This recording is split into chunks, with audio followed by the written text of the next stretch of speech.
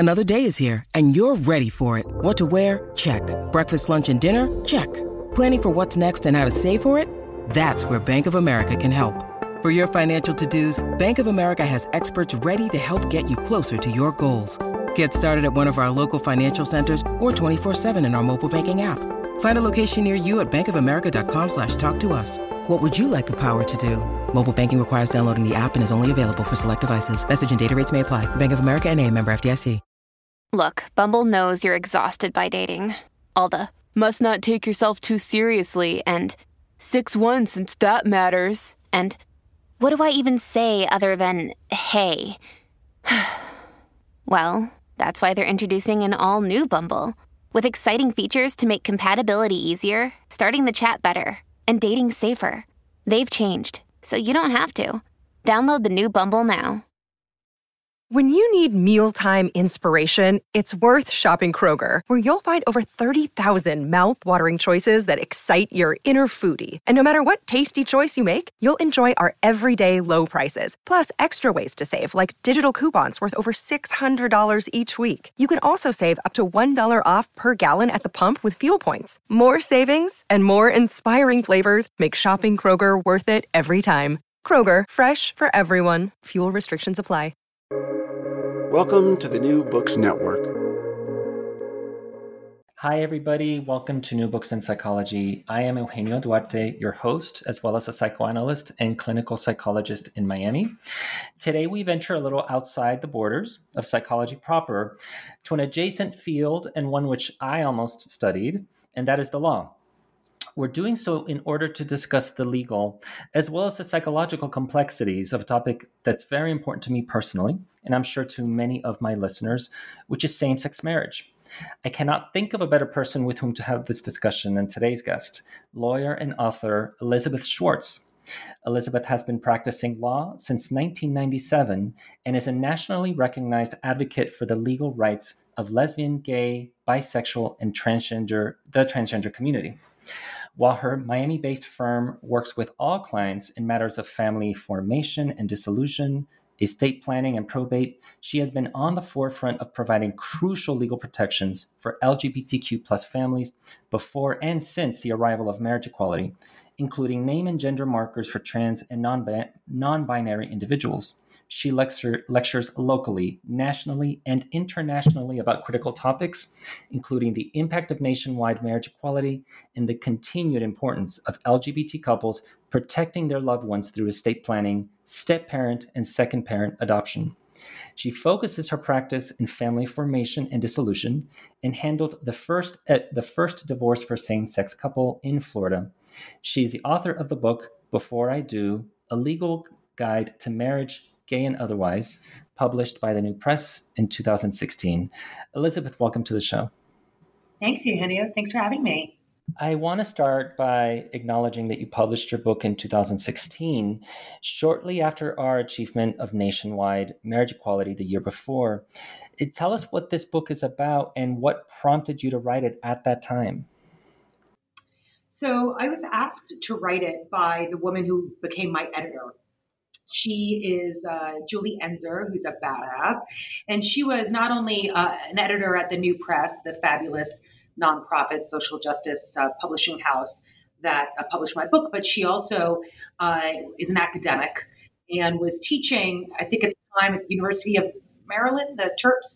And she was kind of freaked out that these little queer kids would come bouncing down to her podium on Fridays and they'd be like, we're going to go get married this weekend, like kind of because we can. And she was like, whoa, whoa, whoa, whoa, whoa. You know, there's rights that come with marriage. This isn't just like a fun fist in the air thing to do. And she thought, we need somebody to write really a legal guide to what marriage means, so these kids don't just jump into marriage. And so she asked a colleague of hers, Martha Ertman, who is also teaching at the University of Maryland. And Martha and I had just given a presentation together. This was in 2015. And it was sort of like a beyond marriage conversation. It was up in Tallahassee at Florida State University. And my mantra was then, and it is now, kind of look before you leap. And just because you have the right to marriage doesn't mean you need to get married, and just please understand what rights marriage brings and doesn't bring. And so that was kind of already the drum I was beating anyway. Just be smart about it. And so I was asked to take on this project to write this book, and I had been kind of ruminating about some of these issues anyway, because in my law practice, really from the very first recognitions of LGBTQ relationships, from domestic partnerships and civil unions and registered domestic partnerships and reciprocal, all these different reciprocal benefits, all from the beginning of any kind of status, I was seeing, understandably, because of all of the pent up demand, I was seeing clients kind of jumping in to these unions with maybe thinking that they mean more or less than they actually did. So I've been thinking about these issues a lot, and I was grateful that we had the nationwide marriage equality issues settled. So then I could write my book at a time post nationwide marriage equality, when it would be, as we say, evergreen. So so it is what it is. So You make the point that people have misconceptions about what rights marriage does and does not afford. What, in your experience, are some of the most common misconceptions? So I was fortunate to work with the National Center for Lesbian Rights, which is a 45-year-old LGBTQ national legal organization, nonprofit, and Equality Florida, which is our statewide local LGBTQ rights organization. I was very fortunate to serve as their local counsel for their challenge to Florida's ban on marriage equality.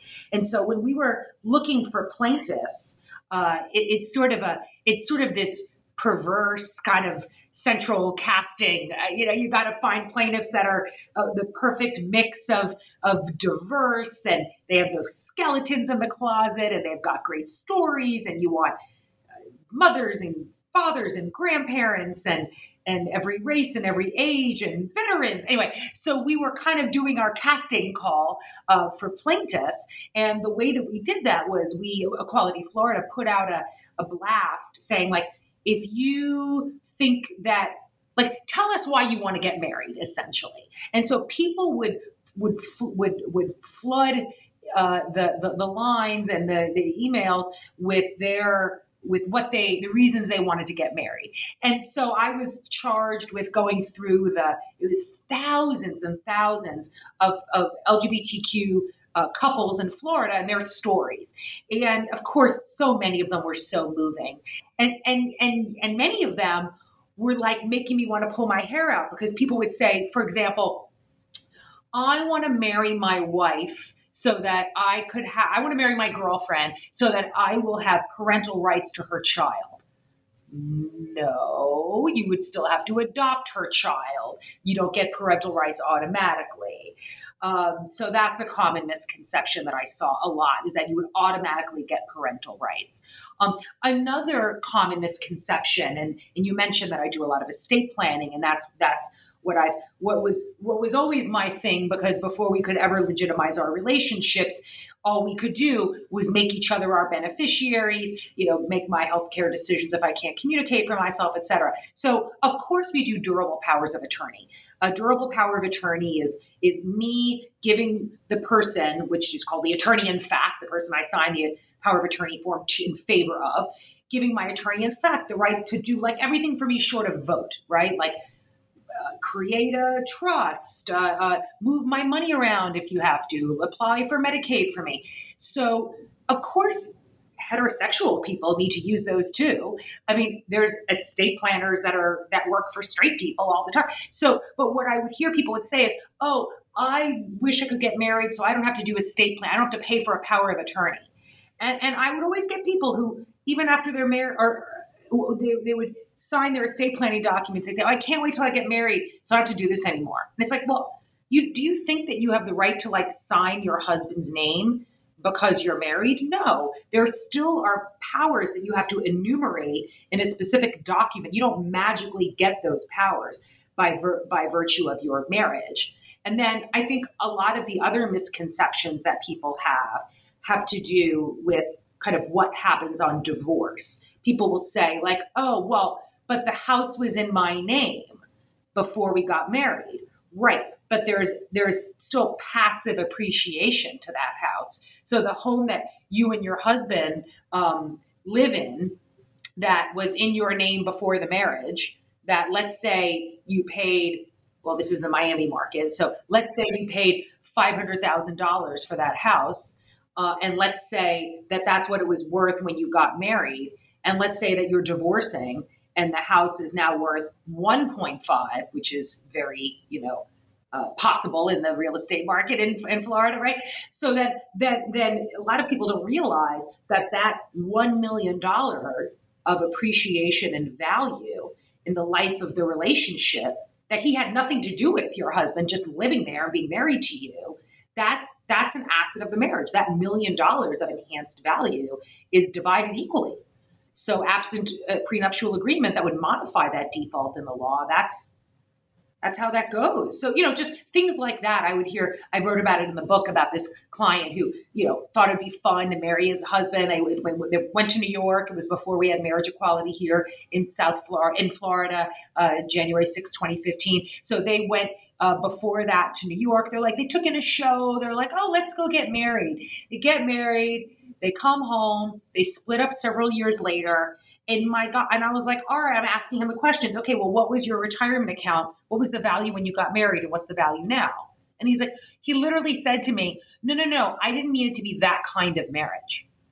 Like, there's only one kind of marriage, baby. And it's like the legal marriage. So you sorry, but you gave away that. So those are some of the misconceptions. And I don't fault us for not having some inherent knowledge of that. You and I are roughly the same age. I don't think either of us grew up thinking that we were going to have the freedom to marry in our lifetime. So I will just say personally for myself, I didn't obsess on on these issues. It kind of almost took me in a sense by surprise.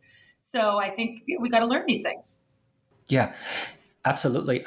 That goes to what was going to be my next question, which is, do you think that one of the reasons why queer people maybe, or do you find that queer clients are a little bit less informed about how marriage works? And if so, do you think that's because we didn't have access to it for so long?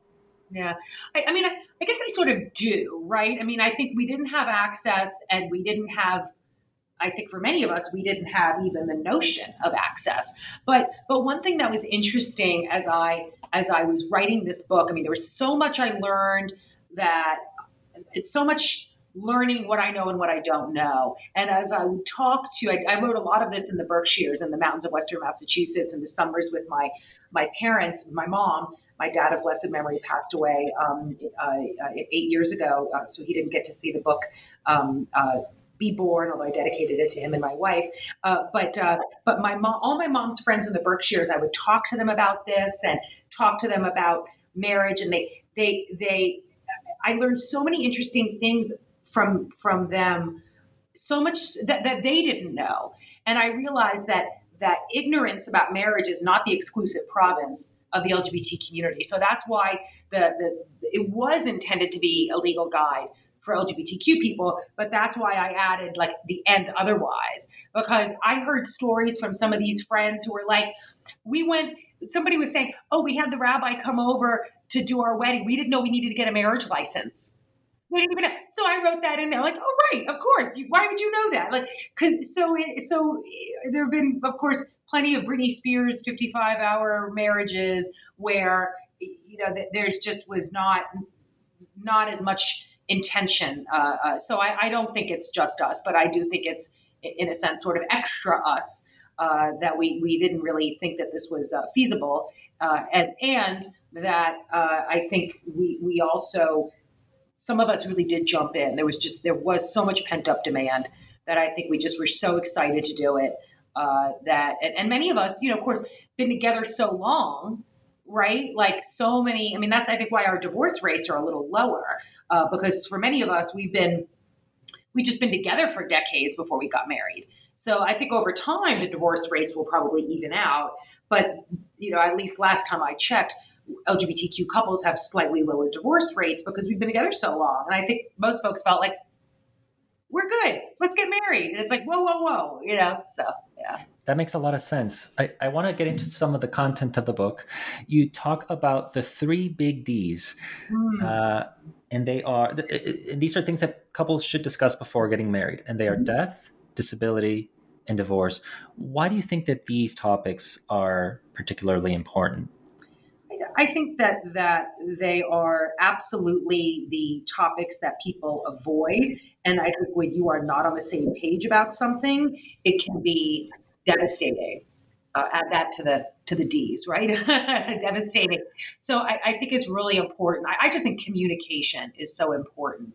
And I'll say that I think as I went on this book tour, people would talk all the time. Their favorite was page 22, and that's the list of questions. I'm glad you brought it up. I was going to ask you about it. People love the questions, and people will message me all the time, and people will say, not only do I love the questions, but I love that you suggested that we ask them and ask them again, right? So, and these are all, by the way, absolute. These are not fictional or creative. These are like the products of what I've learned sitting around conference tables for 25 years, with our community, things that sometimes people didn't know until they sat together in my office. Things like, do you believe in monogamy? Do you want kids or not? How have your past relationships ended? Have you ever committed a crime? I've had people who found out in my office that their partner had been to jail, or was HIV positive, or planned to retire in a whole other place, or doesn't want their assets to go only to the partner, but also has charitable intentions, or wants to provide for the ex's kids that they sort of co-parented as well. So, have you ever been sued? I mean, these are questions that I think are really important. I mean, what's your annual income? I've had people who don't actually know that. Oh, well, I understand if you're not just a W-2 employee and things can fluctuate, but I think you want to know what you're getting yourself into. And this, by the way, isn't just questions to ask before you get married. These are questions to ask, really, I think, before you shack up with someone, before you get too deep in a relationship. I think these are some important points to suss out.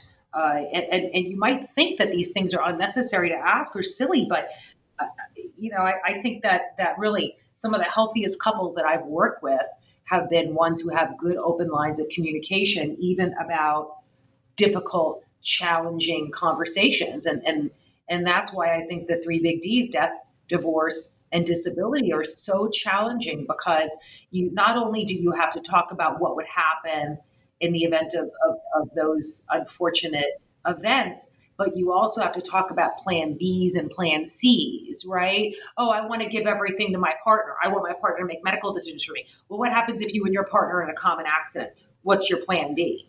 That could sometimes be, what do you mean you would want your brother to come in and help? Your brother is a Trump supporter, whatever, you know what I mean? So these are important conversations, I think, for couples to make sure that they have.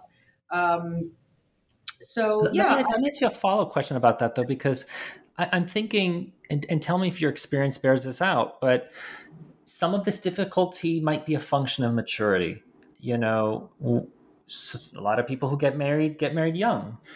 And when they're young, they're thinking that these things don't really apply to them. They feel far off. And do you have any advice for young people who are listening and who think they'll deal with this later? Any advice on how they can bring up and think about these topics now, and how to talk about them in a way that feels safe? So, I mean, I guess my first instinct, or my first sort of thought, is sort of a flip one, which is to say, don't get married so young. I love how many folks in our community, I'm looking at the page in my book to be reminded how old my wife and I, how long we were together when we got married, because I don't remember, but we were together 11 or 12 years before we got married. And so I love that. I think that most of us, how long were you and your partner together before you got married? About a year and a half. Yeah. Oh, okay. Interesting. Okay. So yeah, flip side. Yeah. So I think so then not to generalize, but certainly quite a few in our community were together for a long, long time. But probably you guys were together, um, as adults, right? Like you got together as adults. I think some I of mean, us. I was in my late 20s. Ah, okay, interesting. So, did you have some of these tough conversations before? I mean, you're a shrink. Hopefully, you're I talk. some of them yes, but I'll admit some of them no, because I can, it's not hard for me to remember myself in my late 20s just not even thinking about these things. I may not have even had a retirement account. um, I may not have had much money in my bank account, and some things I knew about, and my partner knew about me. So it's easy for me to imagine young people now not only feeling like it's a far away thing they don't need to worry about, but it's also kind of nerve-wracking. It is. It's a big dose of adulthood. It is. It is. And I appreciate that a lot of folks think, oh, I don't need a prenup because we have nothing. But the problem is that the prenup is intended to govern for an extended period of time, and theoretically, you will amass assets, right, and liabilities, right.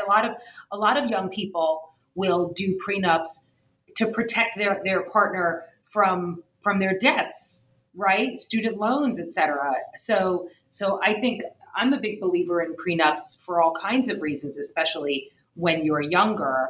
Uh, but you also too when you're older because you've built up assets. Maybe you have kids from prior relationships. I mean, I think when you get married, you're entering into a contract with the state. So I think if you don't want the state to be governing how that relationship were to end, heaven forbid, if you want to be in control of your destiny, then I think you would want to modify that with some sort of a contract, a prenup or a postnuptial agreement.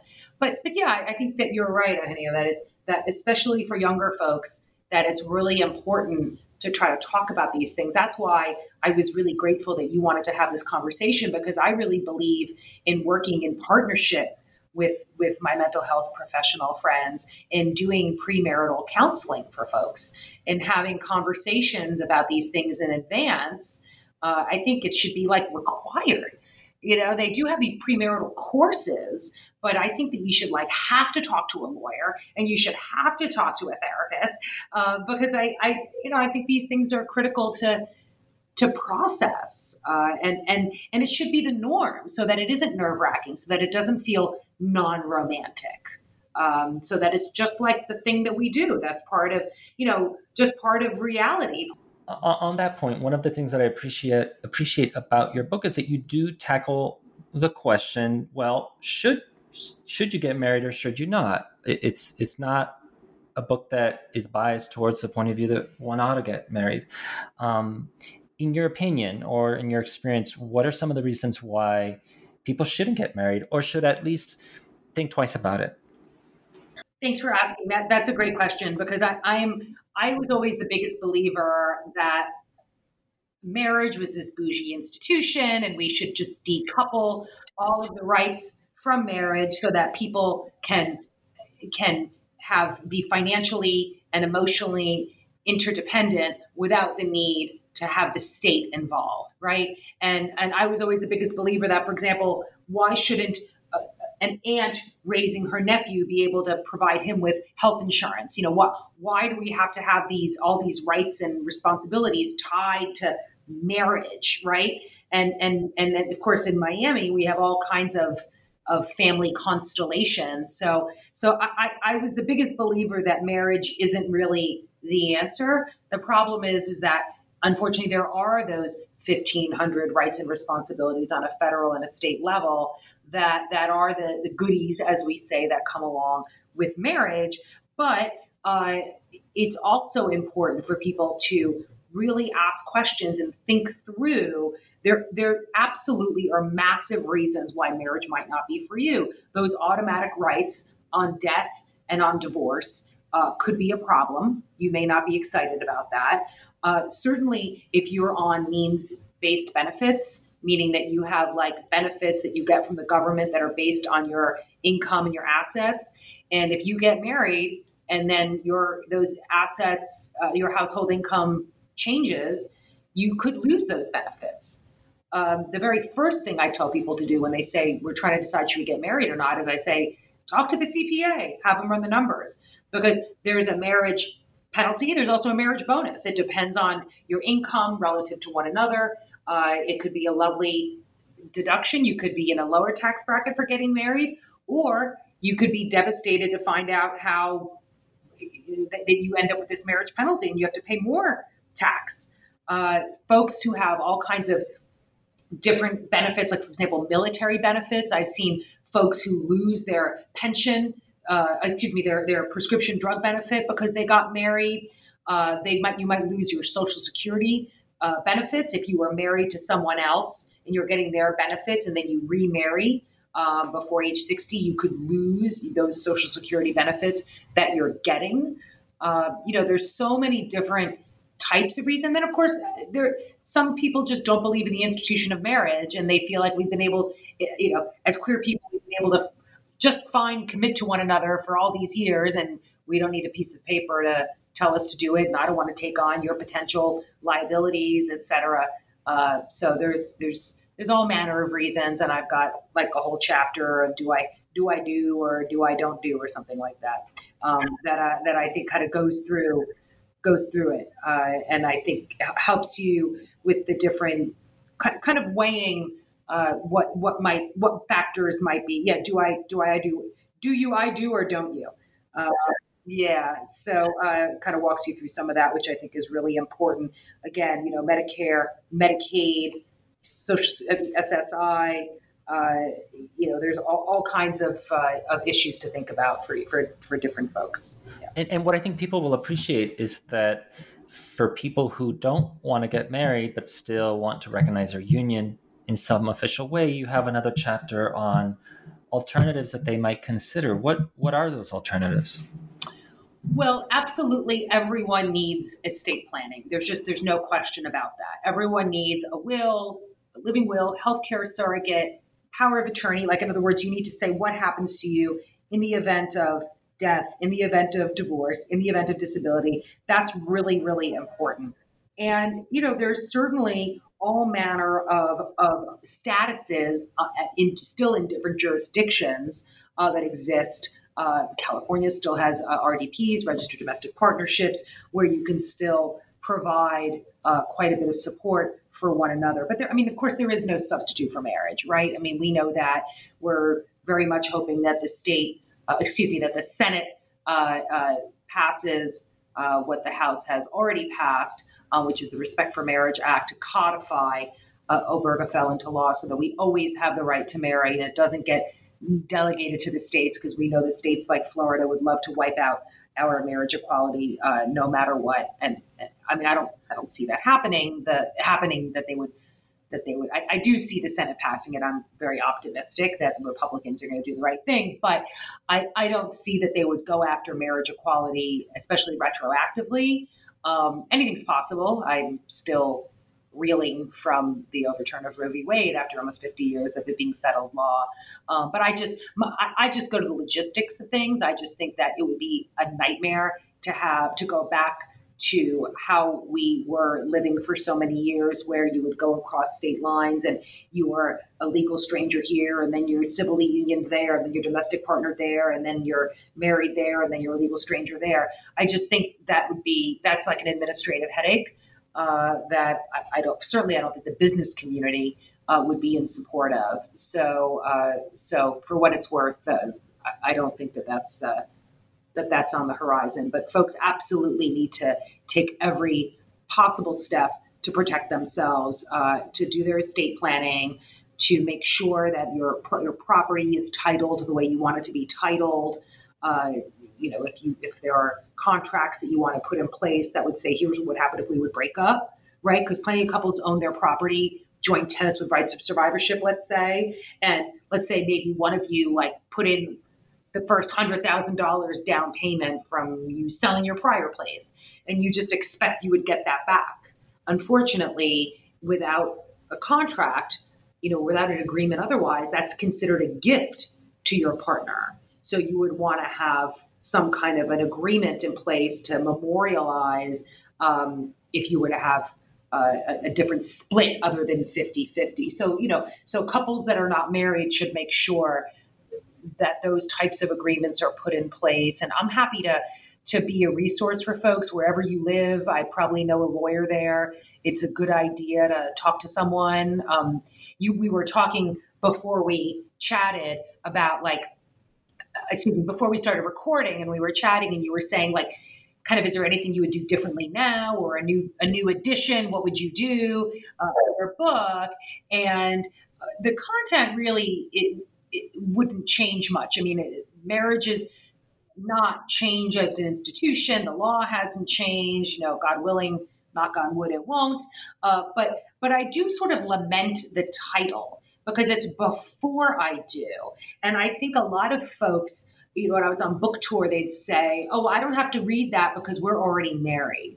And so the framing, the title makes it sound like you only need to know these things before you get married. And I wish the title was like before or after I do, or whatever, because there's plenty in here, again, about estate planning, about divorce, about all these different other tax implications, et cetera, psychological implications that I think people still can benefit from. So that's sort of my one regret is that title. Yeah. Well, actually, let's go there, because I was thinking the same thing. I was wondering, what advice do you have, or even what experience do you have with couples who are already married? Maybe they've been married for quite a while, but they start to deal with some of these questions and some of these issues already in the marriage. How do you help them? How do those conversations tend to go? And what advice do you have for people who now in their marriages have to start some of these conversations? Yeah, it's tough. I mean, I have to say, I'm not just saying this because I'm talking to you, but I really send them to the therapist. The problem is, while we've come so far in terms of removing the stigma of availing yourself of a mental health professional, we're not there yet, right? I think we can all agree that people feel like if they're sent to the therapist, in air quotes, that there's something wrong, that they're bad, that they're crazy, that they're messed up. And so they kind of go to the lawyer instead. And I am a mediator, so they'll come to me sometimes for conflict resolution when really they need to be seeing the therapist. So I'm like a constant commercial for, there's no shame in seeing the therapist. An unexamined life is not worth living. It's okay to talk about these things. And I feel like the great thing about a therapist is that you can be that neutral facilitator, kind of hearing the things that are between the lines, that are not being said, right? You can help them with tools so that they can mirror to one another what are you hearing? What are you saying? And what are you hearing? I think that's really important.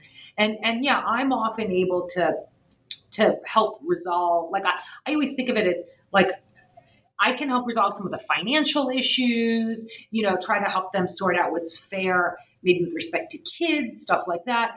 But that's kind of, you need to have the underbrush cleared away first. The emotional, having the language to communicate with one another, I think is really critical. So I always people come to me first because it's somehow not seen, as I say, it's not seen as some shameful thing. And I'm like, baby, we got to bring the therapy. I'm out of my lane here, and I try to encourage folks to work with a good therapist who can help them kind of tease out those issues. And I'm a big believer in that kind of holistic teamwork approach. Well, I appreciate, of course, the promotion, but I got to tell you, I can imagine and sometimes know of scenarios where it's the opposite, where there might be a comfort in coming to the therapist where people expect that there's not going to be judgment, there's not going to be a hard answer.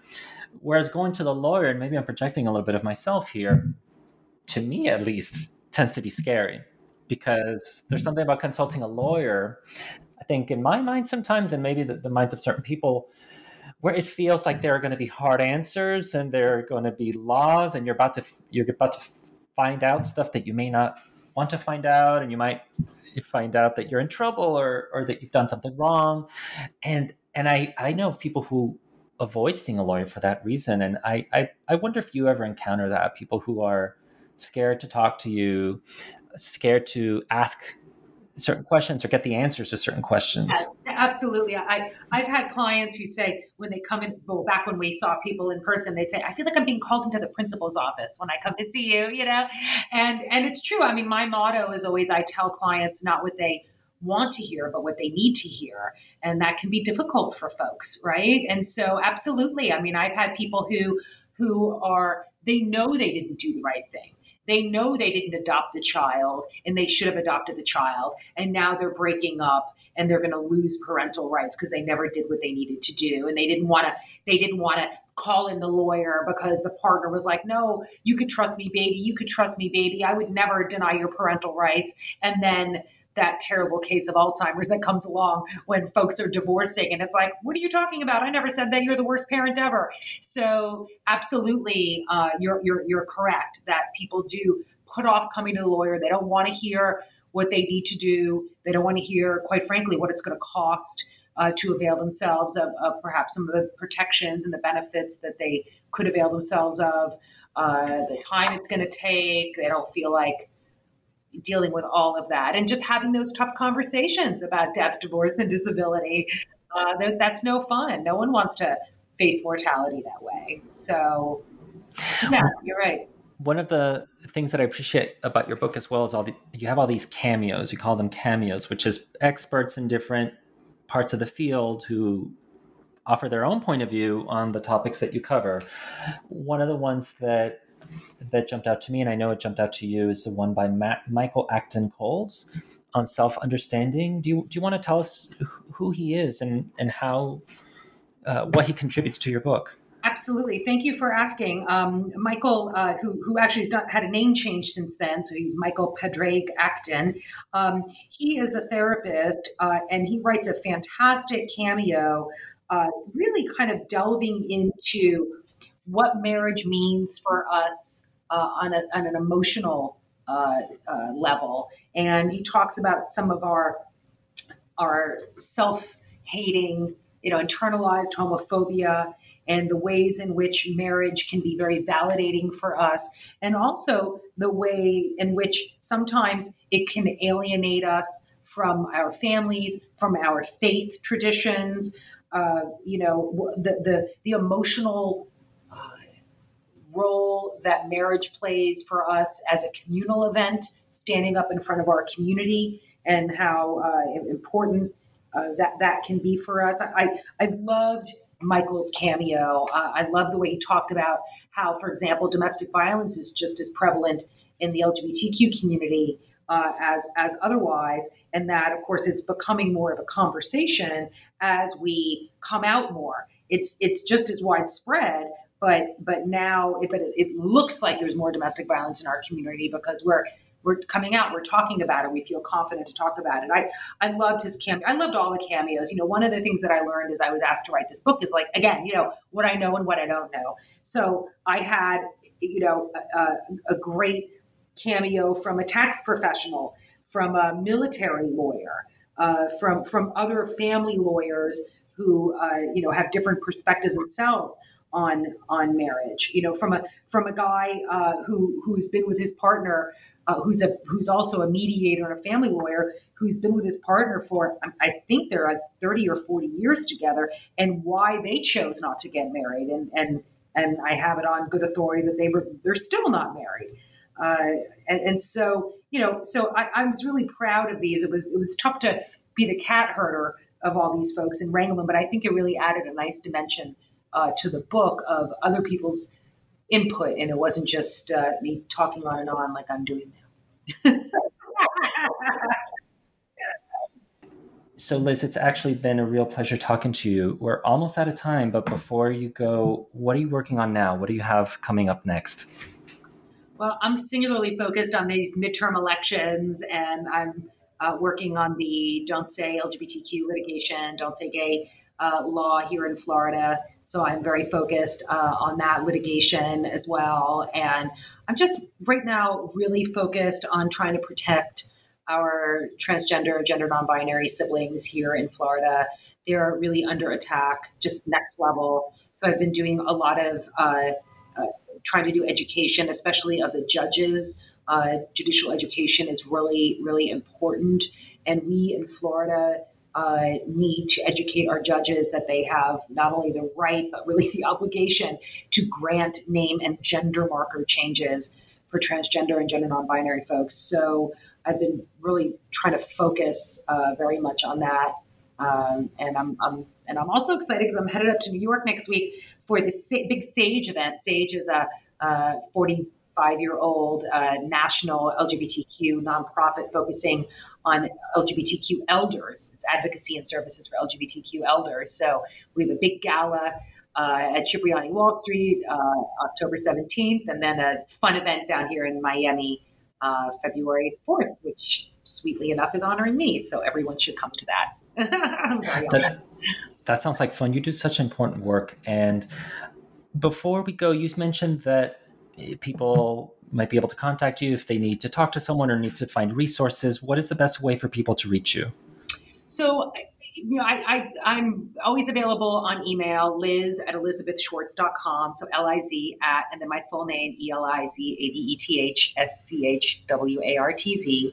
And you can also DM me on Twitter or Instagram. My Twitter handle is Schwartz Outlaw, just like it sounds. And my Instagram is Elizabeth with an F, my middle name, Elizabeth F. Schwartz.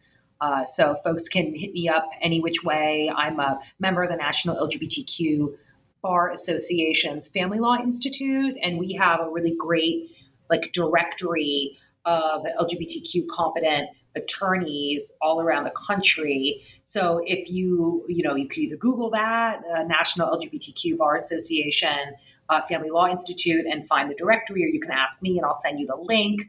And of course, anywhere in the state of Florida, I'm happy to help you or happy to direct you on. And just thank you so much for this conversation. It's been really great. Thank you too. And I want to remind my listeners that I have been speaking to Elizabeth Schwartz, attorney and author of the book, Before I Do, A Legal Guide to Marriage, Gay and Otherwise. Thank you so much, Liz. Thank you. Thank you, Eugenio.